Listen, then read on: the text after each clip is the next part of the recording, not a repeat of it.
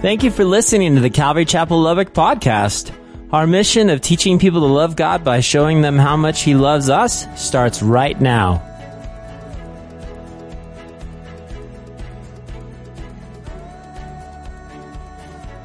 Church, listen, in almost all four Gospels, okay, if you look at Matthew and you look at Mark and you look at John, right, Matthew, Mark, Luke, I forgot Luke, okay, no one forget Luke, jet lag. If you look at all four Gospels, the only thing we read really is that Pilate had Jesus scourged, and it says, and they let him away. I mean, it was just kind of like they beat him, and there's not a whole lot given. It's like, well, that's all they said. They scourged him, right? And Matthew says that, and Mark, and then they let him away. And so what we need to do this morning is we got to come in here, we got to kind of backtrack just a little bit, and we sort of want to fill in the missing pieces.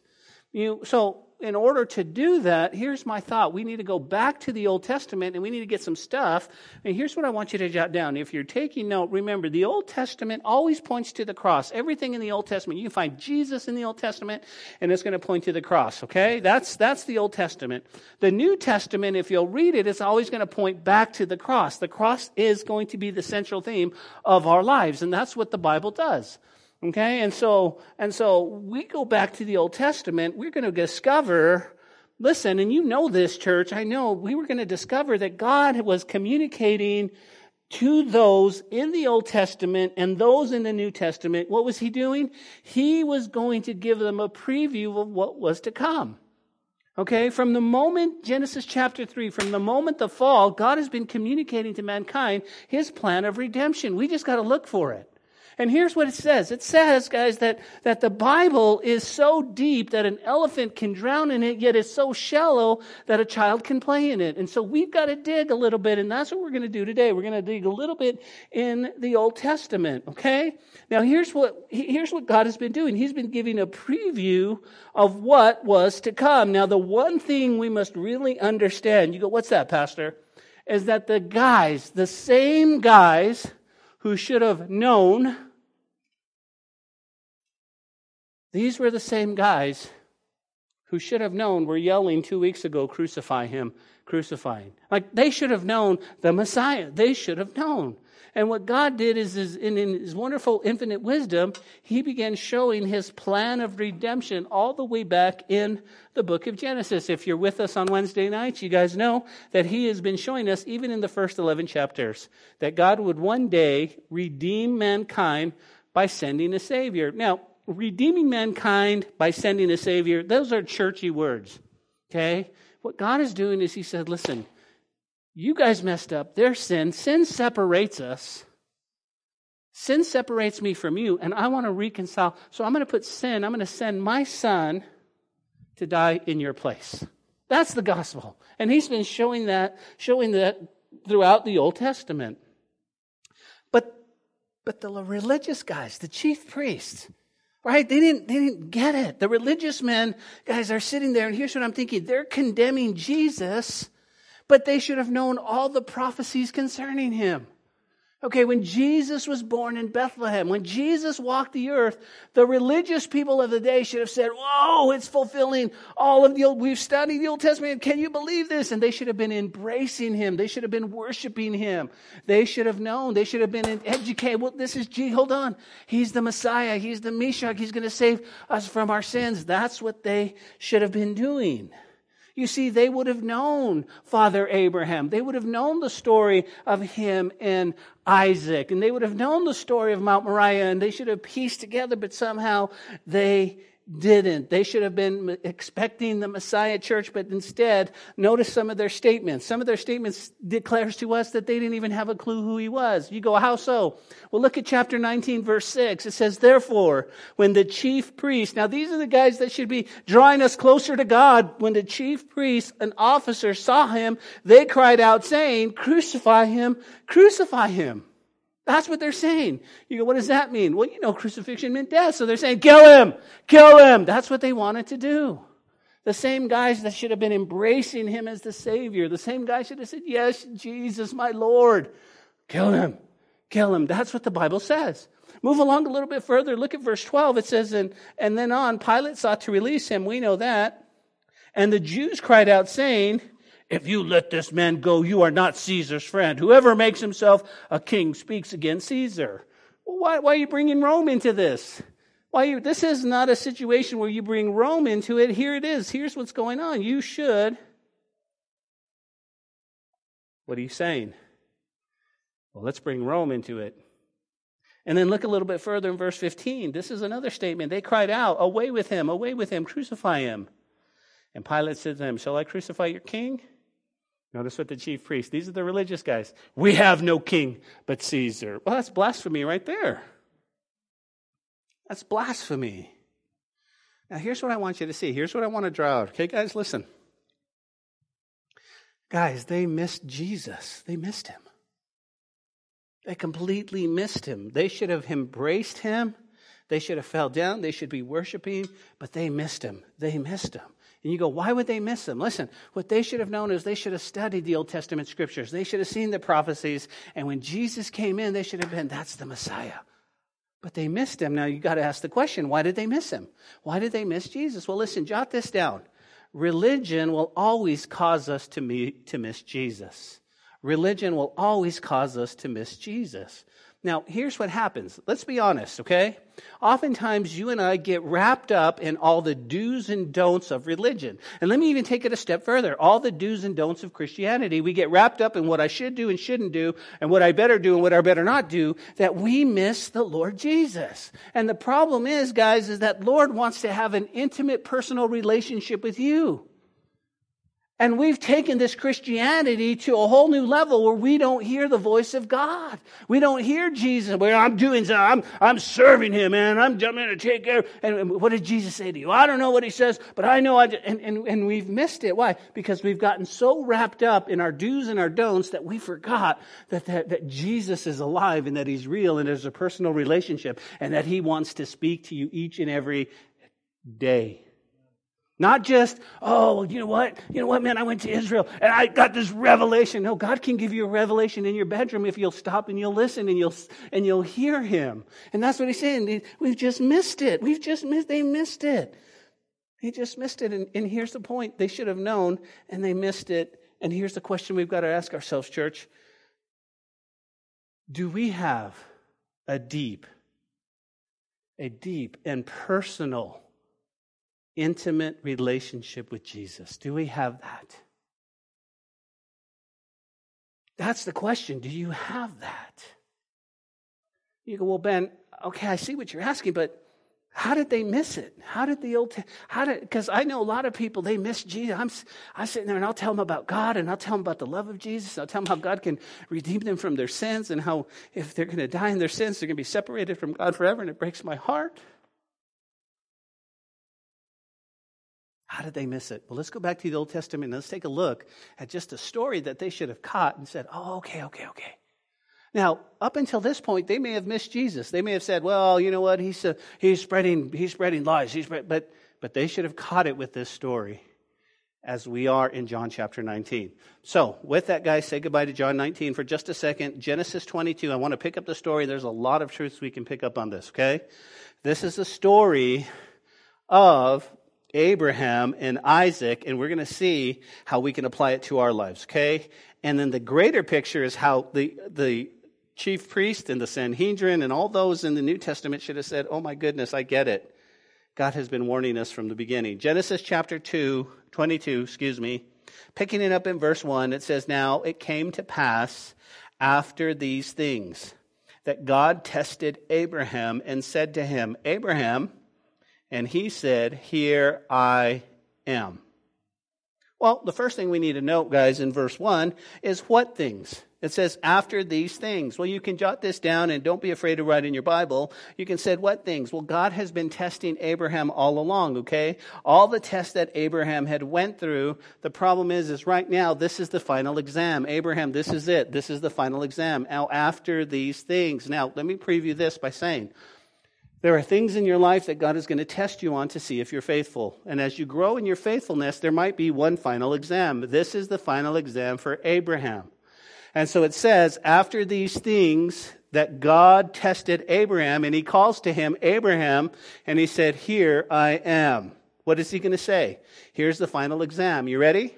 He said, take your son, your only son Isaac, whom you love, and go to the land of Moriah and offer him there as a burnt offering on the one of the mountains in which I shall tell you. And you go, wait. Listen, the phone rang. It was God. God said, Ben. I said, yes, sir, I'm here. And then he gives me this final exam. I want you to feel the weight of what he just said. Why? Notice in verse 2. Verse 2, he says, take your son, your only son, Isaac. Whoa, how can I be named Abraham, the father of many nations, if I'm going to kill my son? He says, take your son, your only son. Now, my Bible students in here are going, well, wait a minute. I want you to know only son, but see, Abraham had another son, did he not? He had a son through Hagar, his name was Ishmael, but that was not the son of promise.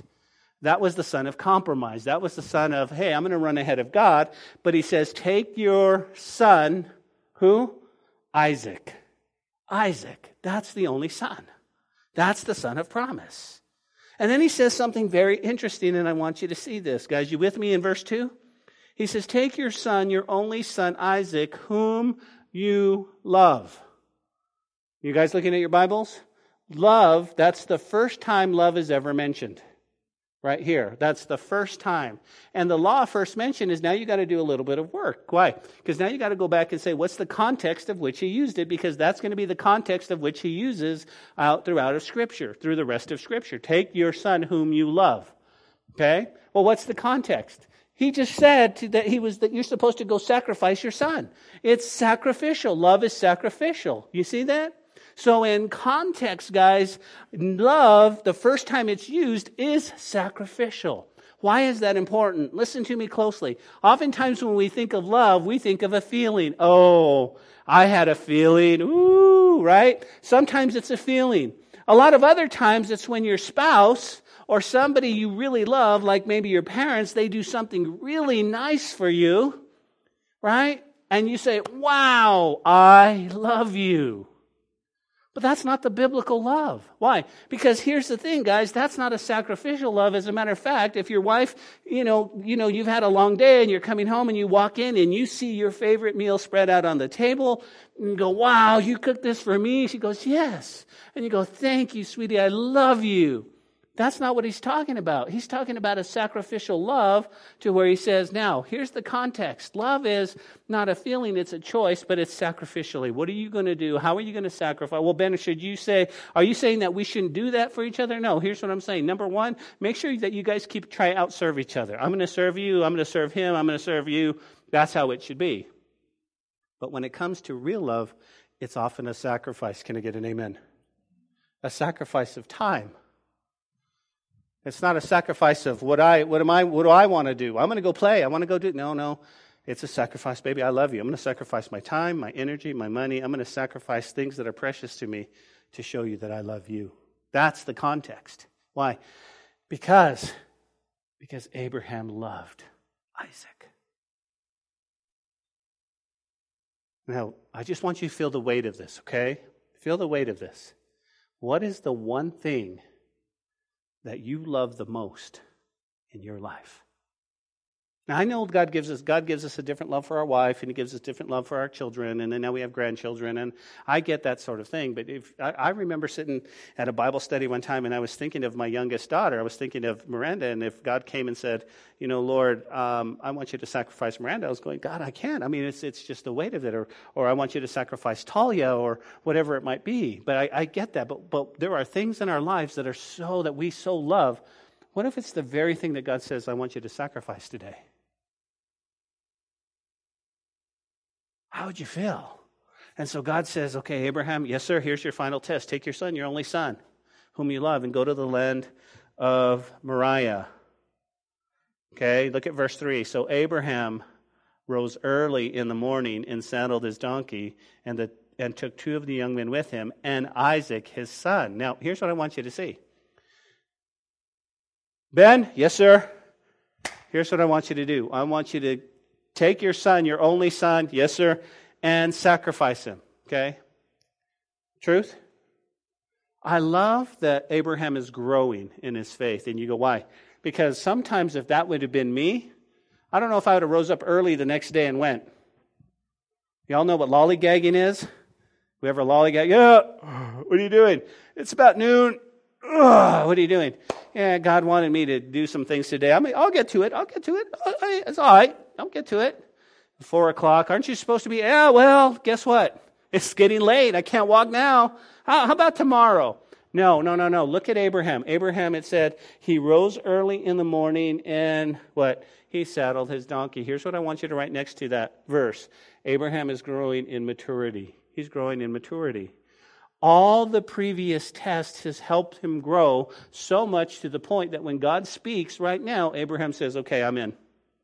I'm going to rise up early because God told me to do this. Let's compare our walk with Abraham's. I want that walk. When God speaks to me, yes, sir, I'm in. I don't know what you have for me, but listen, I don't like the context of it, but I'm doing it early in the morning. What does he do? He grabbed a couple of fellas and he says, Isaac, let's go. He split the wood for the burnt offering and arose and went to the place of which God told him. Then, it says in verse 4, on the third day, Abraham lifted his eyes and saw the place afar off. And Abraham said to the young men, stay here with the donkey. The lad and I will go yonder and worship, and we will come back to you. Now, again, when we read it just like that, we go, amen, let's move on. But there's some things we got to pull out of that. It's so important and so critical for us to see. And you go, what's that? First and foremost, it took him 3 days.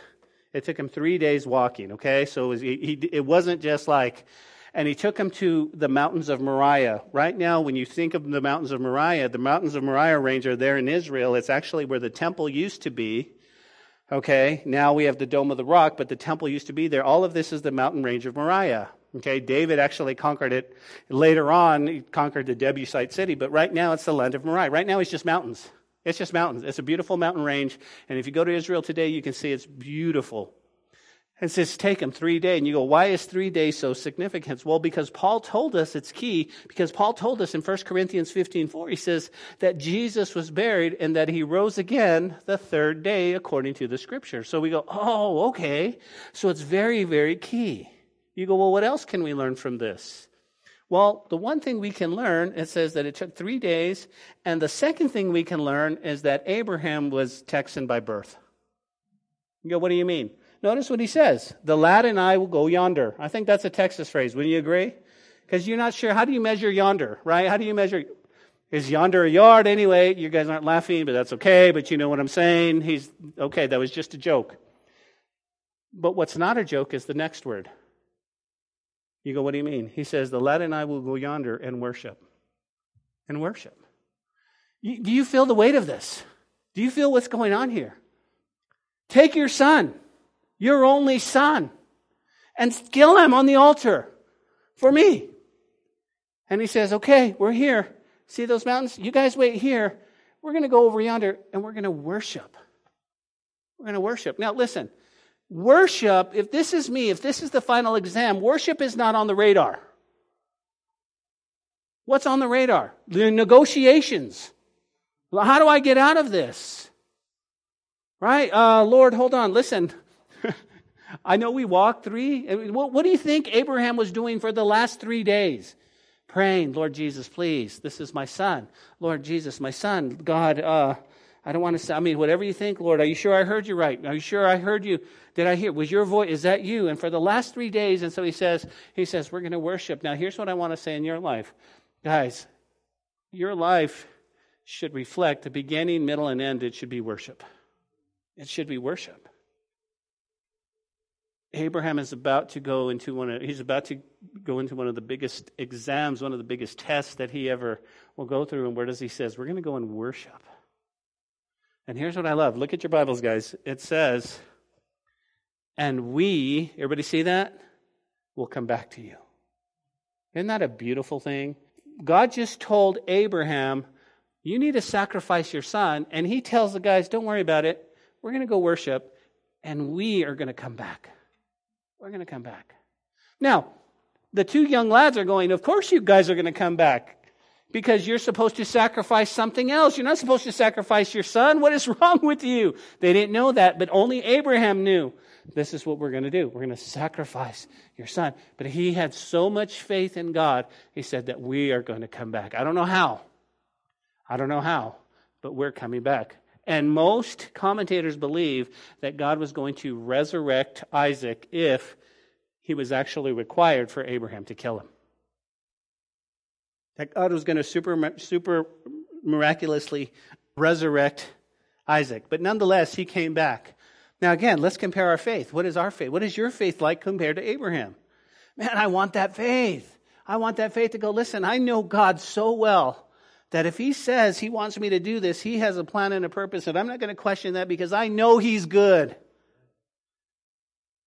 I want that faith. I want that faith as I raise my kids. I want that faith as I raise my grandbaby. But let's be honest, guys. Let's be honest. In church, we all struggle with that. We struggle. Something goes wrong and something is not going our way. And we, oh, God, why do you do this to me? Instead of going, no. And now I'm going to show you the reason why in just a moment. I'm going to show you. And Abraham says, we're going to go yonder and we're going to worship.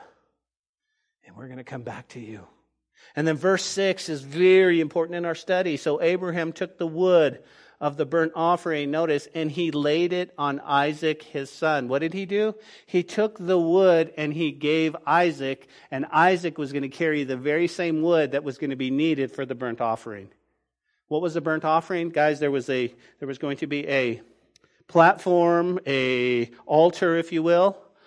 He was going to take wood and bound Isaac up, lay him, kill him, and then set it on fire. How is he going to come back from that? Only God can do that. Only God can do that. But he's taking the wood, so there goes little, I don't know how Isaac was, anywhere from 8 to 32. I mean, we don't know, but there he goes carrying the wood. What if Isaac was 33 years old? That would make just complete sense moving forward. But nonetheless, he took the wood, right? And he took the fire. Everybody look at verse 6. And he took the fire in his hand and a knife. And the two of them went together. Your attention, please. I got to be honest with you. I think I might have forgotten the knife. Let's go back 3 days. Ben, yes, sir. Take your son. My son? My only son. Yes, and sacrifice him. Okay, Lord, I'll do it. And then I'm just going to accidentally, oops, I forgot the knife.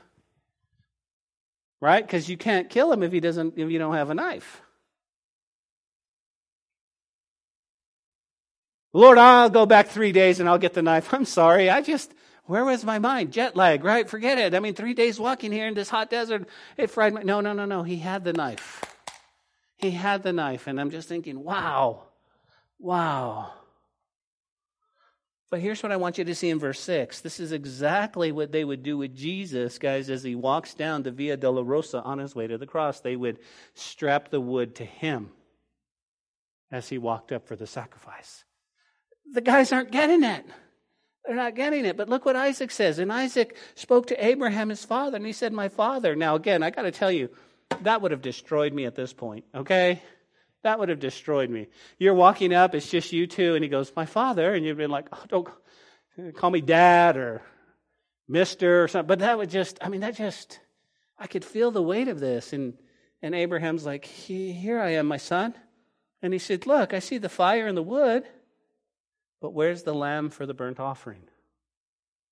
And Abraham said, my son, God will provide for himself a lamb for the burnt offering. So the two of them went together.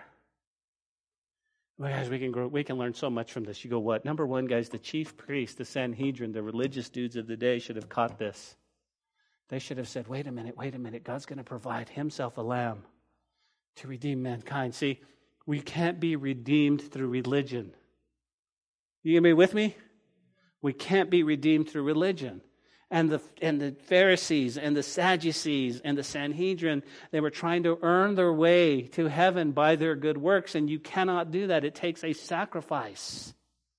It takes the sacrificial lamb. And I'm thinking about this, and he says, my son, God will provide himself a lamb for the offering. Number two, Jot this down, guys. Abraham is growing and learning. You go, why? What's the one thing we can learn from Abraham on this? You ready? This is so key. You got to jot this down. This will help you. Why is Abraham growing? Here's why. Because Abraham had to learn the difference, listen to me, from trusting the promise to trusting the promiser. Did you catch that? Abraham, he had to learn the difference from trusting the promise to trusting the promiser. You go, Ben, what do you mean exactly? What do you mean? Guys, here's the thing. I got to spend 2 weeks in Israel with my pastor. And one of the things that I loved seeing about him is how much he loved Jesus. How much he really loved Jesus, like if Jesus was in the room kind of love. And I was thinking about that, right? I mean, I believe all the promises of the Bible. I believe them. But am I trusting in the promiser? Do I know him? And here's what I wrote down in my notes, guys. Oh, how we need to be in love with God. And the only way we can do this, guys, is to spend precious time with him. Spend precious time with him. You see, we'll sit here, and if I said, hey, how many of you love God? Every hand in this room would be raised up. I love God, I love God, I love God. But see, love in context is sacrificial. So what are you sacrificing to spend time with him so you get to know him, so that he gets to know you, so that you have a walk, so that you're in love with him, and you want everybody you know to be in love with him the same way? It's a sacrifice. Sure it is. Why? Because we all have things to do. Tomorrow's Monday morning. There we go. Boom, boom, boom. Gotta go. Gotta run. Bam, bam. But what are we sacrificing? Are we sacrificing precious sleep? I need my sleep, Ben. I need my sleep. Well, it's a sacrifice. If you say you love God and that's the only time you can spend with him, then you are willing to sacrifice that. Why? Because when the final exam comes, I want to be ready. I want to be ready. I want to be ready. What do you want me to do, Lord? What do you want me to do? That we're so in love with him, guys, that we spend and then we grow in faith. If you want the faith of Abraham, you know what the Word of God says, right? Faith cometh by hearing, and hearing the Word of God. Guys, we need to be in the Word of God. And let me just say this, and you know this, there are so many things vying for position in our lives that want to take the place of that precious time. Television, movies, all these things. And it just rips us off of the time we need to be spending with God. And I got to ask myself in these times in my life, Lord, how come I'm not close to you? And he goes, Ben, take a look at your life. You know why you're not close. Because you're allowing all these other things in your life, and I'm not anywhere in there. Oh, Lord, you're right. You're right. Oh, I want to learn the difference, Lord, between trusting the promise and trusting the promiser. He says in verse 9, then they came to the place which God told him, and Abraham built an altar there, and he laid the wood in order, and he bound Isaac, his son. Everybody look at that. And he laid on him the altar upon the wood, and Abraham stretched out his hand, and he took his knife to slay his son. And one thing I want you to see is that it doesn't tell us here at all that Isaac fought one bit at all. Right? It doesn't tell us. It says that it just says, okay. He just asked, where's the sacrifice? Don't worry, son. God will provide a sacrificial lamb. And now he's being bound. He's being bound. Think about this. Why does he do it willingly? Why did he do it willingly? Because he wants to show us that's exactly what Jesus would do. And so Abraham takes the knife. He's getting ready to slay his son. But an angel of the Lord, and notice that it's capital, right? You guys see that? An angel of the Lord? Okay, that could be a Christophany, a theophany, a pre-incarnate Christ. And he says, and the angel of the Lord called to him from heaven and said, Abraham, Abraham. And he said, here I am. And he said, do not lay your hand on the lad or do anything to him. For now I know you fear God, since you have not withheld your son, your only son, from me. Do you see that? Now think about this. Okay, here's what I want you to see. I want you to let this dwell. God often takes the will for the deed. Listen to me. God often takes the will for the deed when he finds his people are truly willing to make the sacrifice that he asked for. And oftentimes he doesn't require it. You go, what did you just say? Guys, what God is often asking us to do is he wants to reveal our hearts whether we'll do what he asks us to do or not. And it might be something crazy. And when you stand and say, God, I'm willing to do that. I'm willing to do that. With all of my heart, I'm willing to do that. God says, that's enough. I just wanted to see your heart. And what he does is he takes the will instead of the deed. And that's what he did with Abraham, right? Abraham getting ready. Hey, don't touch him. And then it says, and Abraham lifted his eyes, looked, behind there was a ram caught in the thicket by its horns. So Abraham went, took the ram, offered up as a burnt offering instead of his son. And Abraham called the place, the Lord will provide.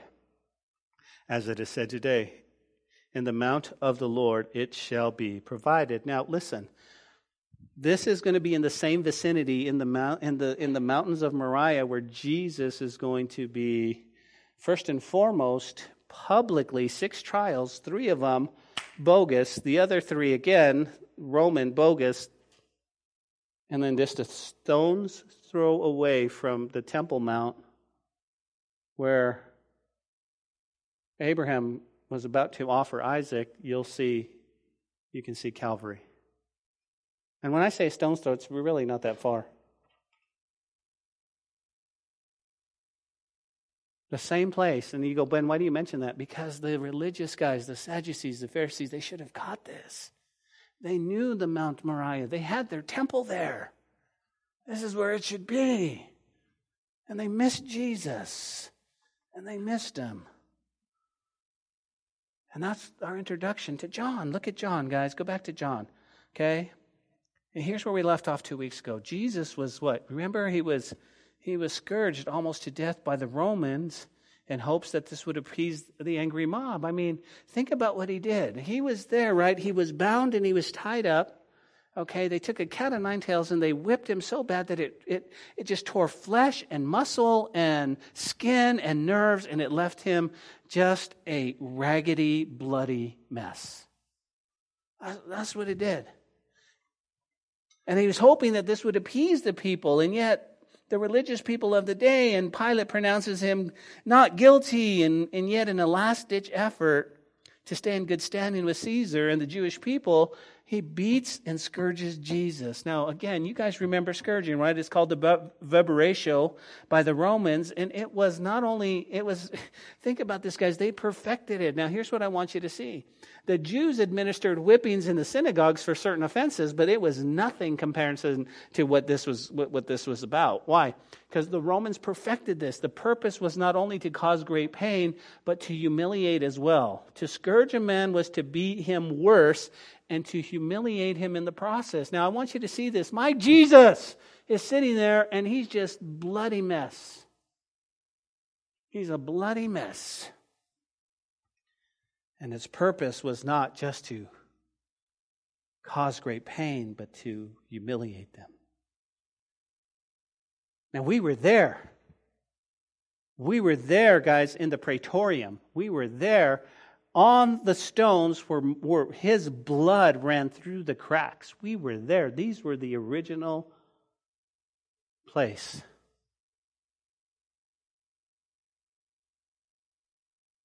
What's next? Well, that's where we pick up our story. Look at verse 14 of John chapter 19. It says, now it was preparation day of the Passover, and it was about the 6th hour. And he went to, and he said to the Jews, behold your king. You guys remember that? He's hoping as he stands there, behold your king was a statement of mockery. Like, look, this is your king. He's not going to do anything. Behold your king. Look at him. And there he is, a bloody mess. Okay? The purple robe was probably stained with red blood.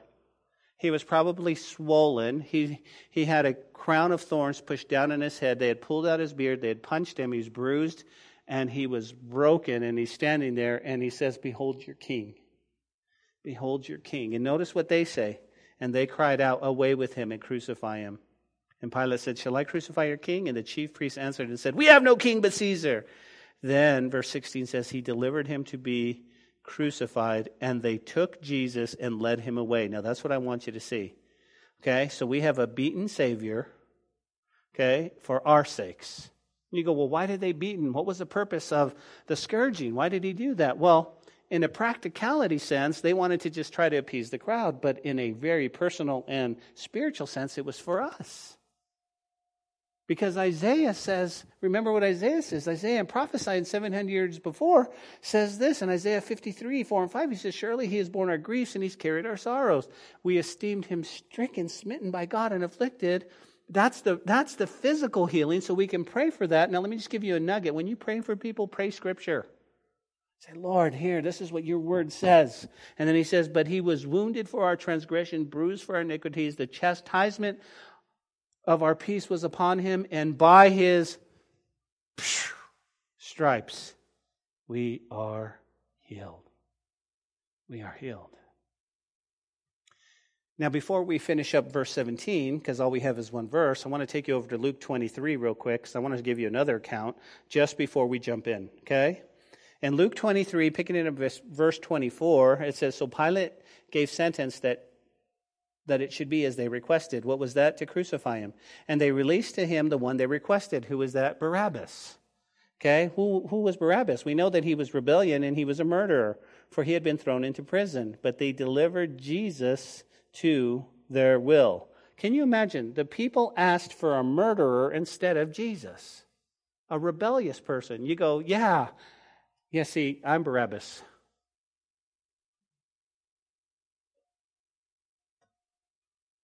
I often think of a book that should be written. It probably is, but I'm thinking, I'd like to do a fictional story of Barabbas looking back, being released, and looking back and seeing Jesus taking his place.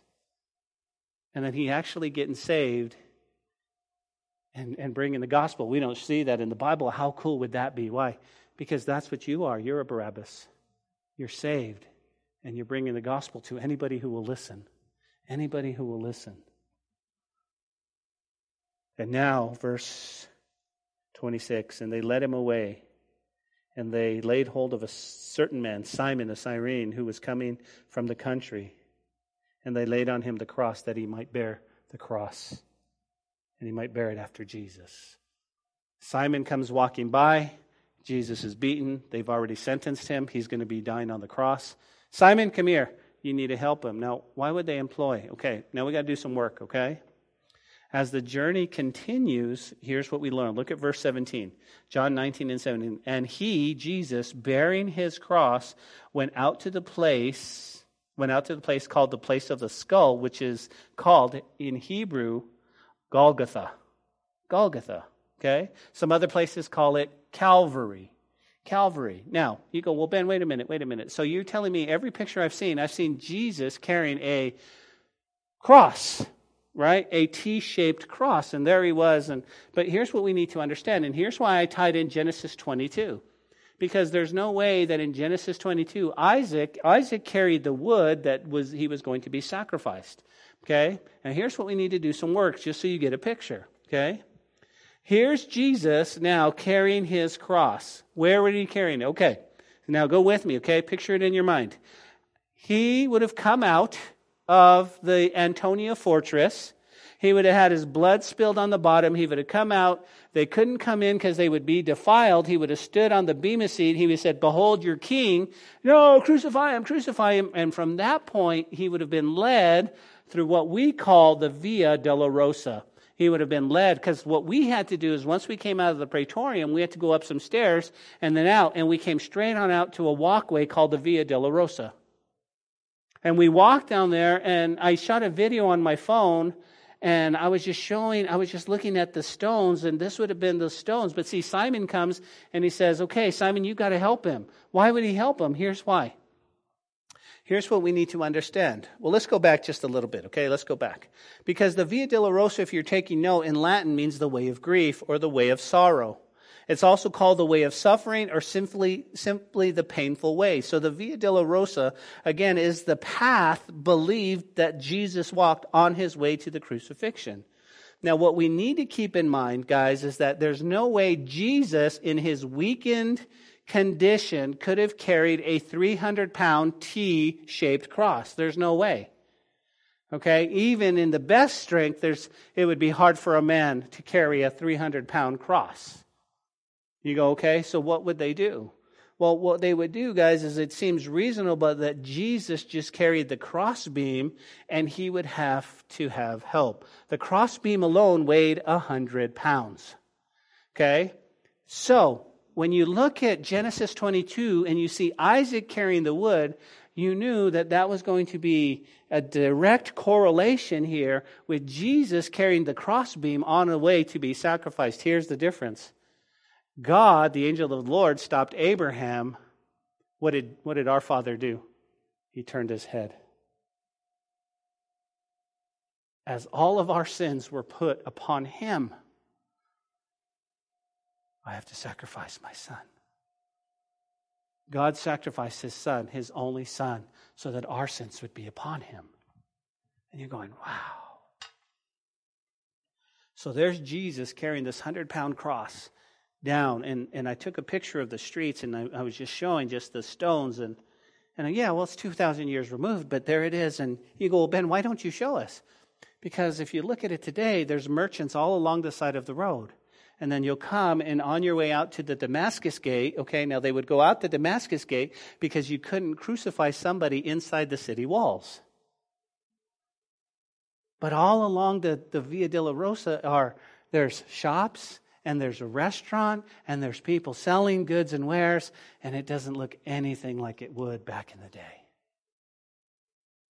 But I know this, it was the way of suffering. The cross.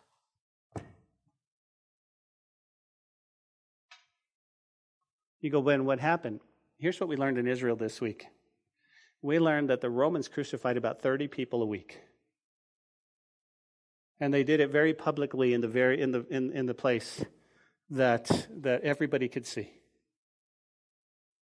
My thoughts, and I don't know how they did it, it shows us in the movie, The Passion of the Christ, that the cross would be laid down.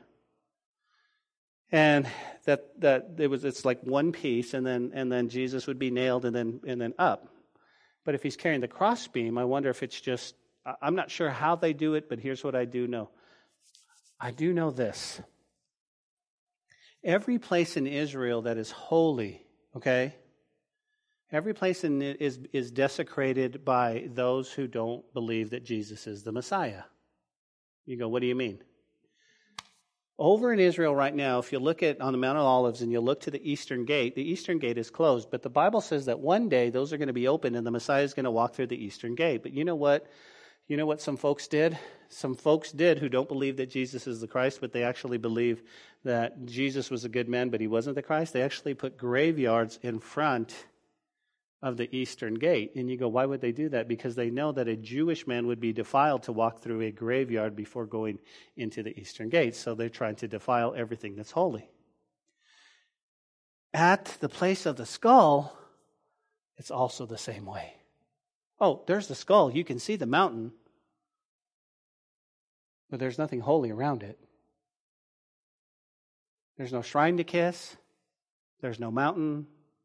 It's just. And that's where Jesus would have went. And that's where he's going to go next week.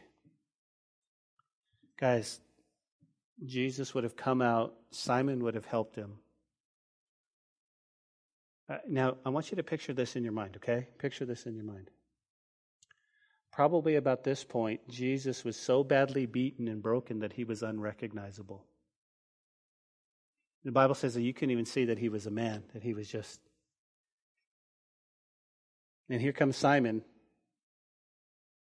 Simon, help him. Oh, talk about being at the wrong place at the wrong time. And so Simon helps him. And Simon helps him. I want to close our study, guys, with that. I want you to just leave you with that thought and this great reminder. You've got to ask yourself one question in today's study, and you go, what's that? Why would my Jesus be willing to walk the way of sorrows, the way of suffering in Jerusalem? Why would he do that? And you've got to remember that he did it for us.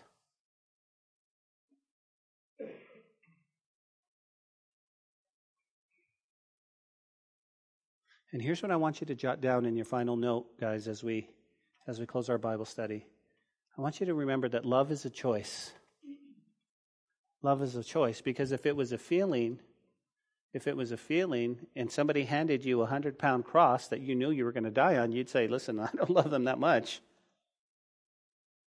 But you understand. You understand that he looked and he said, I love you. All the way to the cross. Yeah, Ben, but I've got a question. He was God, right? But he was man. He was fully God and fully man. And that's why he said, listen, that's perfect love. And what I want to leave you with today, guys, is that you see, and when you think of love, you don't think of it as a feeling, but you think it as a choice. And when somebody says God loves you, you go, wow, I'm looking at perfect love because he's sitting there and he's willing to do this for me. He's willing to die for me. And he loves me so much that he was willing to reconcile me back by dying on the cross and the resurrection. And all I have to do is ask him into my heart. All I have to do is live for him. All I have to do is ask him to be my Lord and my God, my Savior, and I'll be saved. And I'll be saved. What a great exchange that God is willing to do. Well, next week, guys, we're going to see him on the cross. We're going to see the crucifixion, because right now he's just on the road.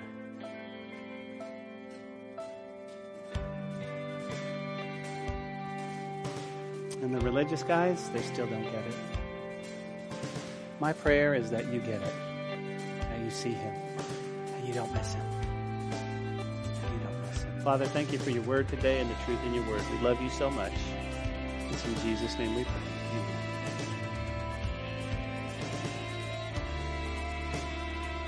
Hey, this is Pastor Josh.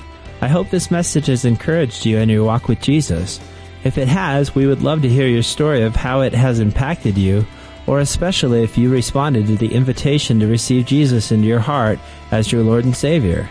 To get in touch or to receive more information, please contact us by phone at 806-799-2227 or send an email to calvarylubbock@hotmail.com. Again, that phone number is 806-799-2227. Also, if you want to partner with us financially to take the gospel to West Texas and the world, please click on the donate button on calvarychapellubbock.org. Thanks for listening to the podcast. May God richly bless you.